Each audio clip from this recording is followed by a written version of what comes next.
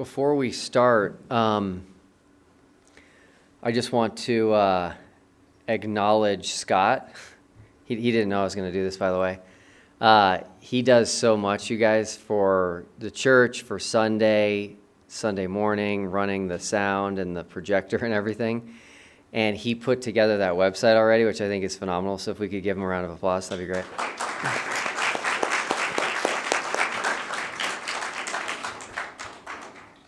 And then I'd like to ask two people to come up here with me, Brian Enyart Jr. and Gordon Carroll.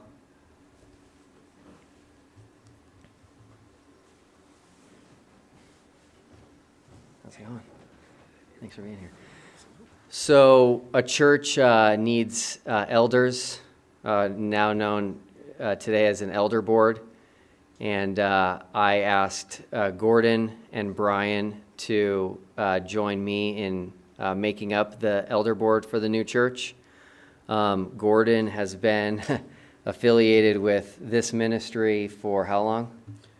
Just since last week.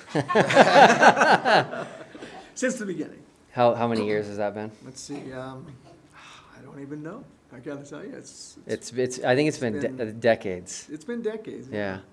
So very crucial to just everything that has happened over the years. Thank you. And then Brian, when did you move to Colorado? 2006 or 7. Okay, great. So he's been out here for 15 years and came out here really with the goal of learning more, pursuing ministry, being involved, and has gotten married and raised kids in this ministry as well. And so I just wanted to let everybody know who the elder board is and thank both of them for agreeing to do this. It's kind of a thankless role, but a very important one. So thank you both. And thank you for taking this leadership position, because it's needed, and we really appreciate it. So. Absolutely. Yeah, thanks, man. All right. Good morning. It's the first Sunday in December here at AKF. And the Bible can be very overwhelming and it can be intimidating. If you think about it, it's larger than most books that exist out there, larger than most books that we have. One could argue that it's actually 66 books all wrapped up into one. And if you sit down to read the Bible and you do it like you would any other book by just starting at the beginning and reading it all the way through, you're not going to finish, at least not in any normal amount of time.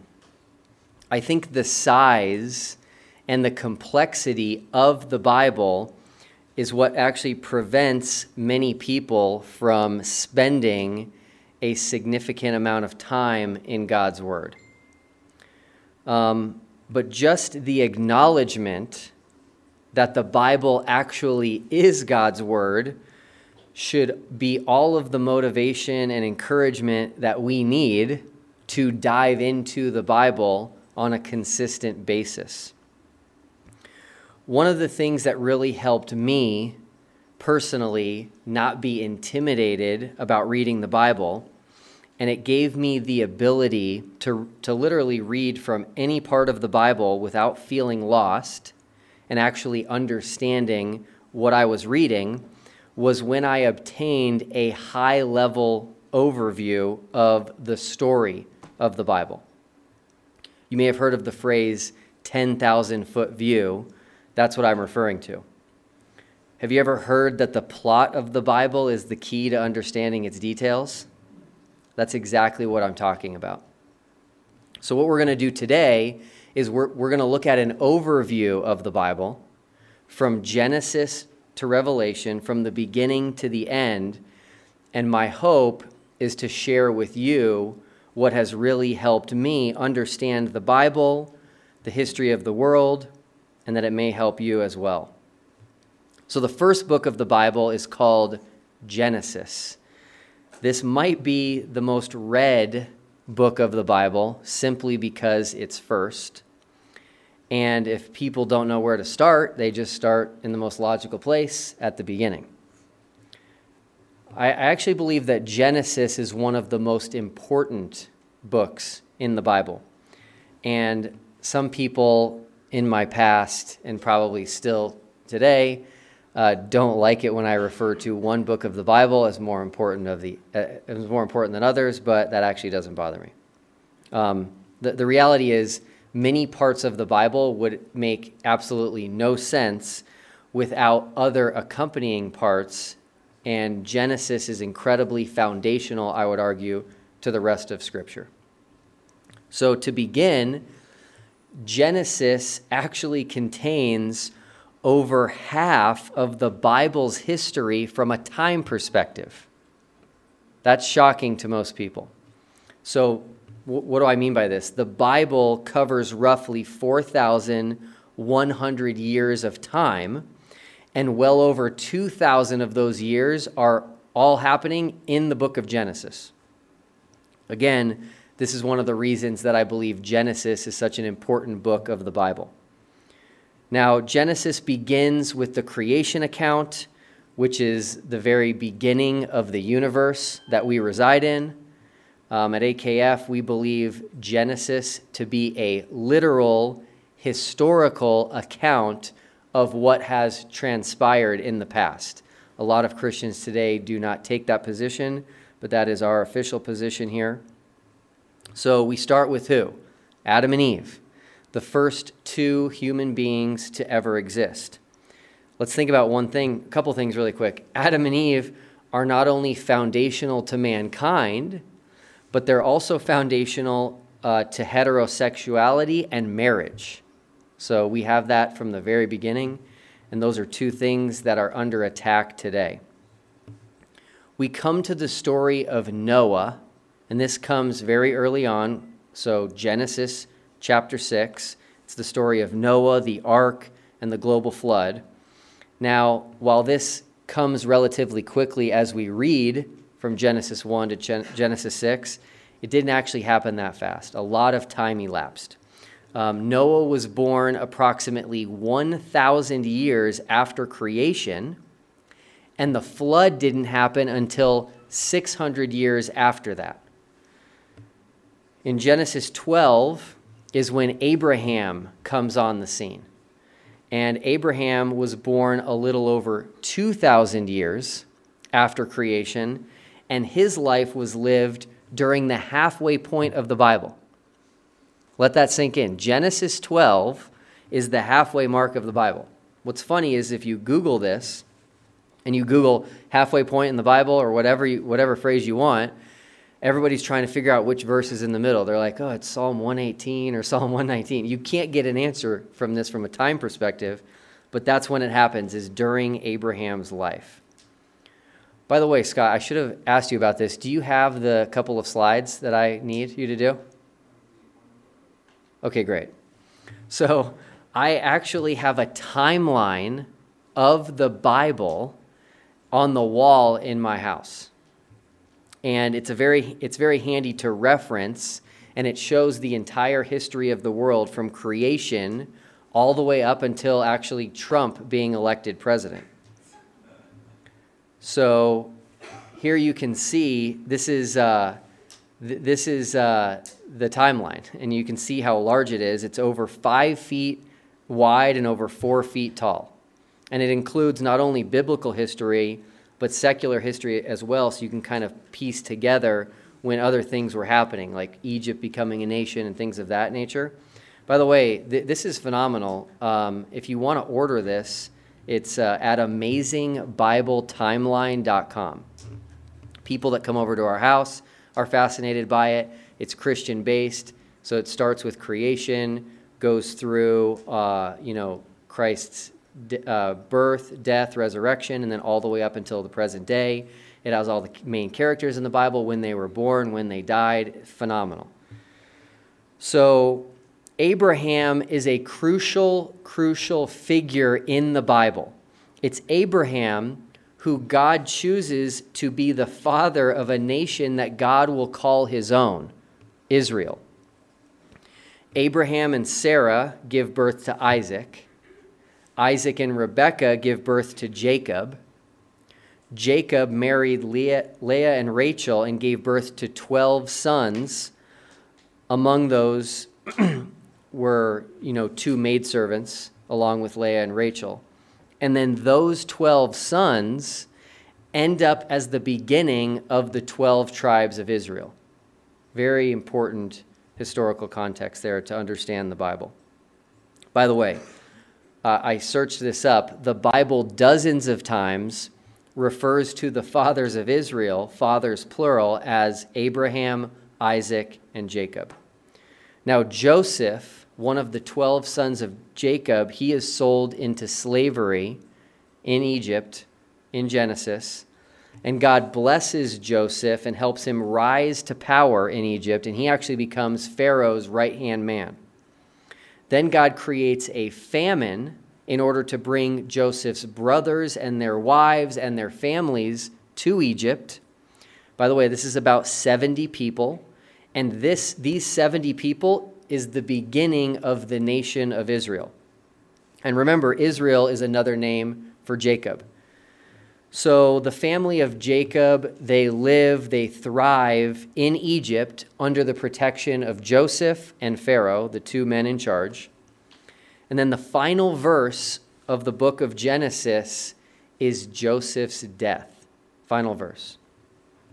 So Genesis spans 2,400 years of history.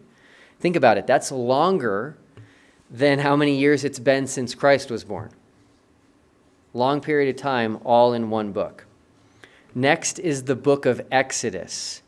Exodus begins with a new Pharaoh rising up as king over Egypt, who did not know Joseph, meaning he did not have the same relationship that the previous Pharaoh had with Joseph. And that was really bad news for Israel. By the way, Israel at this time had multiplied significantly in Egypt. Actually, I don't know if this was a figure of speech or not, but the new Pharaoh actually said that Israel had more people than they had in Egypt. So significant numbers. So what did he do? He made them slaves. So then we come to the birth of Moses. This is probably the most famous story of a birth of anyone in history other than Christ. Why is this significant? Well, births are never notable because nobody has any idea who they are, what they're going to do, or who they will become, right? And so it's the people who end up doing things significant, becoming notable throughout their lives, accomplishing things, etc., that we end up remembering, and we remember when they died, but not a birth. But God has plans for people, often from birth and even in the womb. And so that's what makes this very different, and Moses is such a case. So he was hidden in a basket, placed into a river so as to not be killed by Pharaoh's proclamation that all male children should be immediately put to death after birth. He was found and saved by Pharaoh's daughter. So God had a plan from that moment to bring Israel out of captivity and rescue them from slavery in Egypt using both Moses and his brother Aaron. By the way, for some historical context here, Moses was 80 years old and Aaron was 83 years old when they first confronted Pharaoh.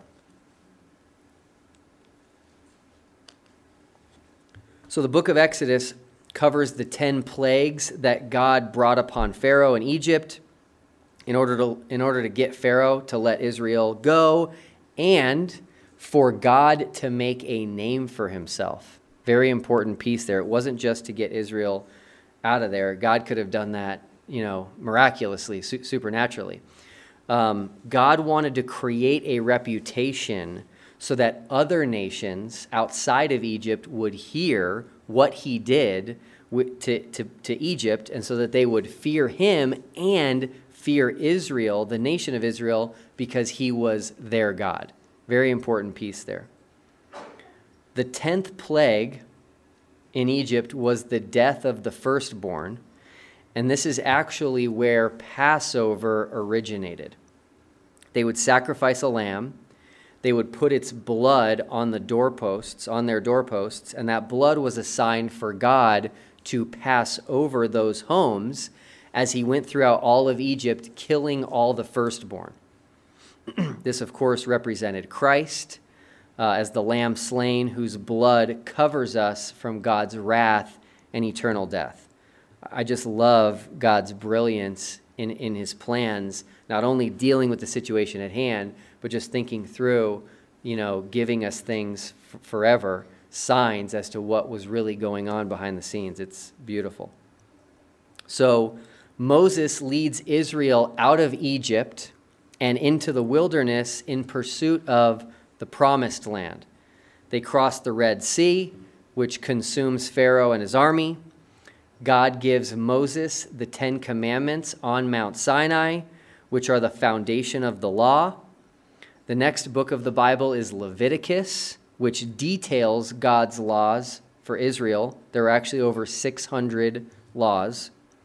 The next books, Numbers and Deuteronomy, chronicle Israel's journeys in the wilderness and further memorialize God's laws. Moses actually dies at the very end of Deuteronomy, never setting foot in the promised land. So it's important to note here that Israel did not enter the promised land until after Moses' death. So the Pentateuch, which is a name to describe the first 5 books of the Bible, Genesis through Deuteronomy, that is the history of the creation of the world, the formation of the nation of Israel, and everything leading up to the promised land. The next book is called Joshua, and that's named after the man who essentially took over for Moses after Moses died. We discussed this briefly in Sunday school this morning, but of all of the people in the wilderness who were promised they would enter the promised land, only 2 did, and that was Caleb and Joshua. So Joshua led Israel over the Jordan River into the promised land and into the country of Israel that still exists to this day. One of my favorite things to do when I'm reading the Bible and studying the Bible is I will just go to Google Maps online, and if there's a city that's mentioned in the Bible, I'll search it. Or if there's a country, I'll search it. A river, I'll search it. And very many times it's still there, and you can just look at exactly where they crossed over. So for example, when they first crossed over, it was near Jericho. And if you go look, you can see where Jericho still is, and it's right on the other side of the river, right next to the wilderness. Pretty phenomenal. The rest of the Old Testament is largely the history of the nation of Israel, which we now have through this context of the first 5 books of the Bible. And it's the rise and fall, the rise and fall, the rise and fall of God's people. Now, it's important to have this big picture, high-level understanding of the Old Testament so that when you are reading a particular book, you understand the historical context of what's going on. Now, that brings us to the New Testament. There is about 400 years of time that passes between the Old Testament and the beginning of the New Testament. That's an important piece to understand. That's quite a bit of time. The first 4 books of the New Testament are referred to as the Gospels. So that's Matthew, Mark, Luke, and John. Now, there's this general idea held by Christians today that the Old Testament and New Testament represent some sort of a division in God himself and his people. So, for example, you'll hear this all the time. People refer to how God acted in the Old Testament, but who he is in the New Testament. It's the same God. And then people think that the Old Testament is Israel and the New Testament is the church or the body of Christ. And that's not exactly accurate either. The Gospels, so Matthew, Mark, Luke, and John, are simply a continuation of the Old Testament, and they're a continuation of this story of God's people, Israel. This is why Matthew starts out with a genealogy tying Christ back to David and Abraham. Very significant in Israel's history. This is why the wise men come to Jerusalem asking, 'Where is he who has been born King of the Jews?'" This is why the priests and scribes tell Herod that Christ will be born in Bethlehem of Judea, for thus it is written by the prophet, "But you, Bethlehem, in the land of Judah, are not the least among the rulers of Judah, for out of you shall come a ruler who will shepherd my people Israel." John the Baptist was in the womb 6 months before Christ. And the angels told his parents, Zacharias and Elizabeth, "You will bear a son and shall call his name John, and he will turn many of the children of Israel to the Lord their God." Notice a theme here? This is still Israel's story.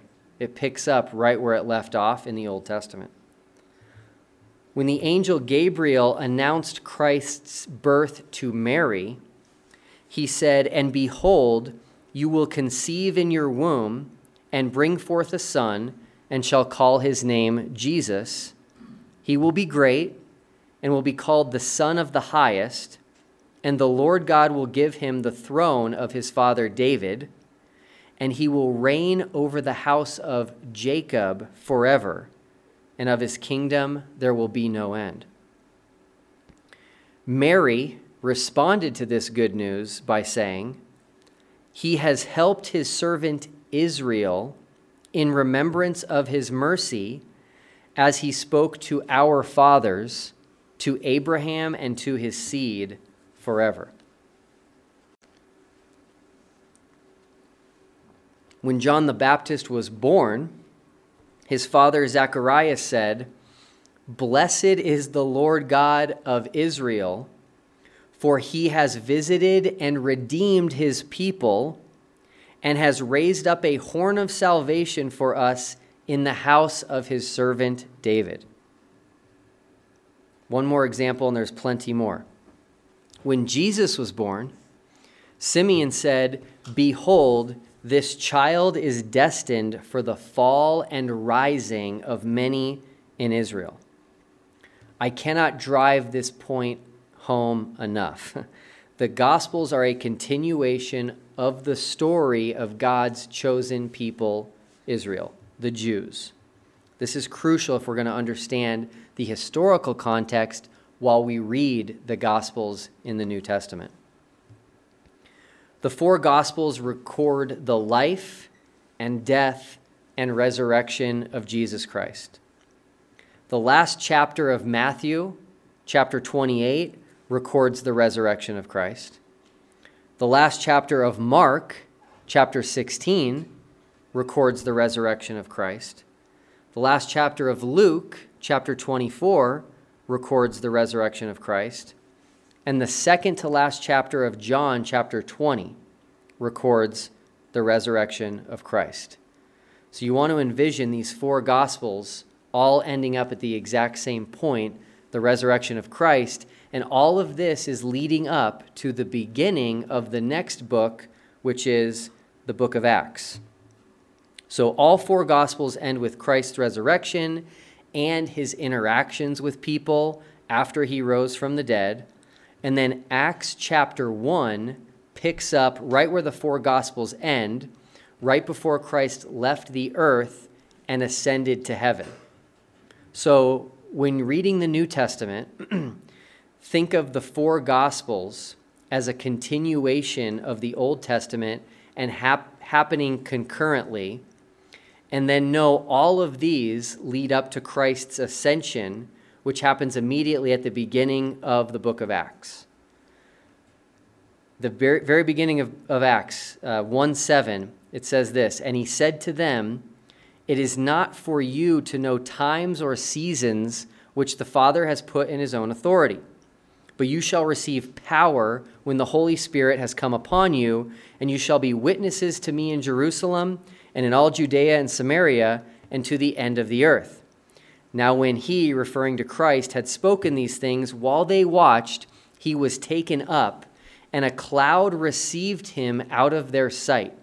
And while they looked steadfastly toward heaven as he went up, behold, 2 men stood by them in white apparel, who also said, Men of Galilee, why do you stand gazing up into heaven?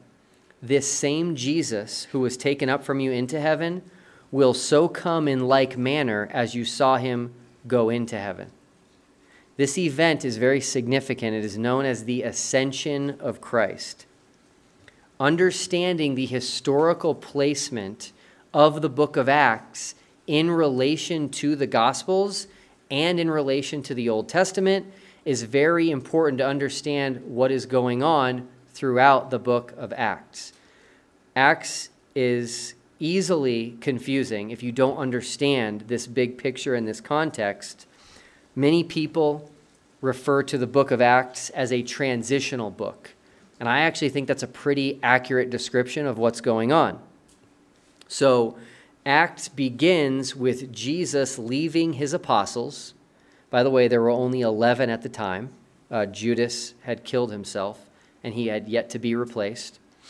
And so this is really the beginning of the story of life without Jesus. Okay? The Gospels talk about what life was like with Jesus, under his training, etc. Now he ascends to heaven, and that's the very first few verses of Acts. Now we're going to look at what life looks like without Jesus on earth. This is also important to note. Jesus left the 12, for lack of a better term, in charge. Right after Jesus ascended, within a few verses, they replaced Judas. They replaced him with Matthias, and so the 12 apostles took over for Christ after they had been under his teachings for 3 years. He had prepared them for this now that he has ascended into heaven. Now, why did Jesus leave the church under the control of 12 men? It's because this is still the story of God's people, Israel. The 12 apostles are symbolic of the 12 tribes of Israel. Throughout the book of Acts, we see Israel, meaning the individuals, reject their Messiah. The good news of Christ's resurrection is presented to the Jews throughout Acts, and even though some repent and some believe, the vast majority did not. So since Israel as a whole rejected their Messiah, God cuts off Israel. This probably happens around Acts chapter 7, which is the stoning of Stephen. We see something unique happen, and if you don't, I wouldn't have caught this probably by myself. If somebody doesn't point this out, it's easily missed. But as Stephen is being stoned and as he's dying, he actually sees Jesus in heaven, and he says that Jesus is standing at the right hand of the Father. Previously, earlier, at the end of the Gospels and the beginning of Acts, it says that Jesus, after he ascended to heaven, was seated at the right hand of the Father. So there's a change there, and it very well could be that what was happening, meaning Stephen, who was actually a good man, being killed by fellow Jews over preaching the good news of what happened with Christ's resurrection, was enough for Jesus to stand in judgment over Israel. So what happens shortly after the stoning of Stephen? God raises up another apostle named Paul. This happens in Acts 9. And what's interesting is that he only raises up one apostle. And I believe that is for him to be the one apostle to the one body of Christ. Many Christians mistakenly think that Paul replaced Judas, but if you just read Acts chapter 1, you'll see that Matthias was chosen by the 11 to replace Judas. And so this transitional nature that we talk about in the book of Acts is from Israel to the body of Christ, from Jews to Gentiles. And as you can imagine, this did not come without tension. Okay? If you have a special place in God's life, you're his special chosen people, having that taken away from you, you're not going to accept that very easily. So what do we see? Well, we see Gentiles. By the way, all of this happens at the same time. Acts 7, Acts 9, Acts 10. It's all happening at the same time. Now, starting in Acts 10, we see Gentiles getting saved without being circumcised, without being baptized, without keeping the law. This was new, and this upset people, especially people who felt entitled to their position with God. So this caused such a stir that they decided to have a get-together, a council, if you will, to discuss this dissension that arose over these events. By the way, this is smack dab in the middle of the book of Acts to make it easy for you to remember, and this is found in Acts chapter 15. So the event recorded in Acts 15 is known as the Jerusalem Council. Now, this is important. I say this, and I say it a lot, and people sometimes misunderstand me, so I want to make sure I get this clear here. The Jerusalem Council is the most recent, significant event in Christian history. Let that sink in. The Jerusalem Council is the most recent, significant event in Christian history. Now, what am I saying by that? What I'm saying is that there were other councils. A lot of them were in the Catholic Church, and I don't believe those had anything to do with, being under inspiration of God. I don't think we can take the results of those councils and say, well, that's exactly what God wanted. But the Jerusalem Council is different. This is Peter, this is Paul, this is James, and this is recorded for us in Scripture. God put it there for our benefit. And so that means if we go backward from today and we say, when is the last thing we know that happened in Christian history that we can literally utilize as truth? It's the Jerusalem Council. This happened after the death and resurrection of Jesus Christ. What did they decide at this council? Very, very important. They decided that Gentiles would not keep the law and that the 12 apostles would continue to keep the law. By the way, there were only 11. James was killed in Acts 12. Now, this is significant. We have the leaders of the church coming up with two different sets of instructions for different people. Gentiles don't need to do this. Jews need to continue to do this. They didn't say nobody's going to do this. So how many Christians today are intimately familiar with the details and the events surrounding the Jerusalem Council? Not many, unfortunately. What's even more significant is that the original apostles would continue in the book of Acts to preach obedience to the law for Jews, and it was Paul who would take a message of uncircumcision and no law to his converts. We literally see this happening side by side throughout the book of Acts, and we see why they made this decision at the Jerusalem Council in Acts 15. Here's an example. In Acts 21, James tells Paul, and when they heard it, they glorified the Lord, and they said to him, "You see, brother, how many myriads of Jews there are who have believed.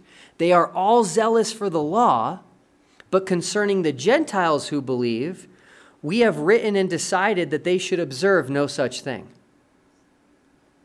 Wow, this is Acts 21. This is late in the game.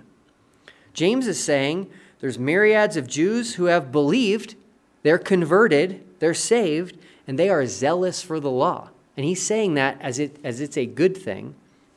And then he tells Paul, but concerning the Gentiles who believe, we have written and decided that they should observe no such thing.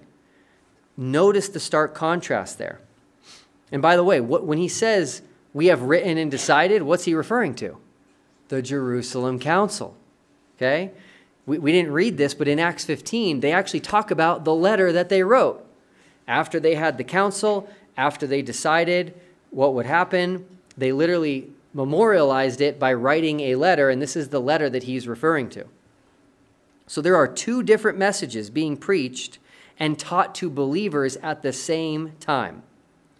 Now, it is understanding that point right there that is the key to understanding the remaining books of the Bible. If you do not understand what happened in the book of Acts, what happened at the Jerusalem Council, the decision made, two messages going to two different groups of people, the remainder of the Bible is going to be very confusing. Once you see that, though, it becomes relatively easy. Since Paul was teaching that believers should not observe the law, his epistles come next, and they're written to us as Gentiles who don't need to keep the law. So following Acts is 13 epistles, all written by Paul, beginning with Romans, ending with Philemon. 13 epistles written to the body of Christ, where the law should not be followed, circumcision is no longer a requirement, etc., etc. Now, after Paul's epistles come what are frequently called the circumcision epistles, which is Hebrews through Revelation. Following the decision at the Jerusalem Council and what James reiterated, as we just saw in Acts 21, these epistles are addressed specifically to Jews. And they continue to emphasize the importance of the law and the importance of circumcision. Think about it. Hebrews is titled Hebrews because it's written to Jews. The first verse of James says this, James, a bondservant of God and of the Lord Jesus Christ, to the 12 tribes which are scattered abroad. Greetings. He addresses his epistle to Jews, the 12 tribes. The first verse of 1 Peter says his epistle is addressed to the diaspora. That's a Greek word that means the 12 tribes scattered abroad. Understanding that two different messages arose in the book of Acts, again at the Jerusalem Council, is the key to understanding the rest of the New Testament after the book of Acts. It can easily get confusing reading different books of the New Testament if you do not have proper context that Paul's epistles contain the uncircumcision message and the circumcision epistles contain the Jewish circumcision message. Whenever you open your Bible to read, or if you're in a Bible study and they tell you to open up to some particular book in the Bible, you should immediately know the big picture historically, just like that, in order to put what you're about to read in proper context. Are you in Genesis? Then that's the 2,400-year period of time covering the creation of the universe and what transpired in history before Israel. Are you somewhere in Exodus to Deuteronomy? That is the history of how the nation of Israel started with 70 people in Egypt, how they grew, were rescued out of Egypt, and spent time in the wilderness before entering the promised land. Are you in one of the Gospels? That is the story of Christ's life on earth, and remember, it's a continuation of the Old Testament. Are you in Acts? That begins with the historical account of Christ's ascension to heaven, marking the short time he spent on earth after his resurrection, and the beginning of life for early Christians without Christ physically. And then it shows the history of what transpired for the years following the ascension of Christ. Are you in one of Paul's epistles? Those were written specifically to the body of Christ, those who James said were under no obligation to keep the law. Are you in one of the circumcision epistles? Those were specifically written to the Jews who believed, who were zealous for the law, who were to continue to keep the law. The key to making sense of such a large book as the Bible is to understand the big picture. So you immediately find yourself reading, wherever that is, you know exactly what's going on and where in the story you're reading from. Let's pray. Father in heaven, I'd just like to come to you today and thank you so much for your word. Your word is so powerful, if we decide to use it. And just thank you so much for the people who have come before us, before me, who have spent countless hours studying your word and have let us in on what they've found and what they've discovered. And I pray that you just encourage everyone to continue to dive in to your truth and to not be overwhelmed, not be intimidated, and to just realize that you left us the Bible so that we could understand you, understand your body, understand how we are to be as people, as husbands, as wives, as parents, as children, and to just realize the importance of what you've given us. Pray this all in Jesus' name. Amen.